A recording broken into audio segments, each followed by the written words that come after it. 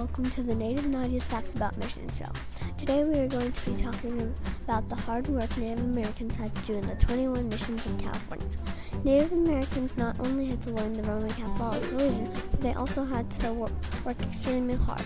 Missions were built to teach the Roman Catholic religion, but I think they could have done this in a more peaceful way.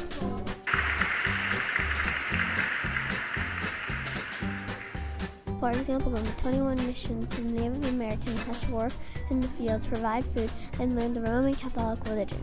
Although when the Mexicans took over most of Spain's land in North America, including Alta California, many missions became Mexican settlements, and the Native Americans in those missions were told they could leave.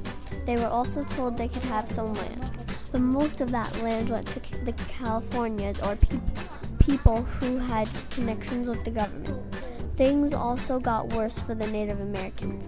They had no money or land, so to survive they had to work it and live at the ranchos just as hard as they did in the missions, which I think is unfair. So as you can see, life as a Native American was hard. This concludes Native Nadia's Facts About Missions show. Thank you for listening and have a great rest of the day.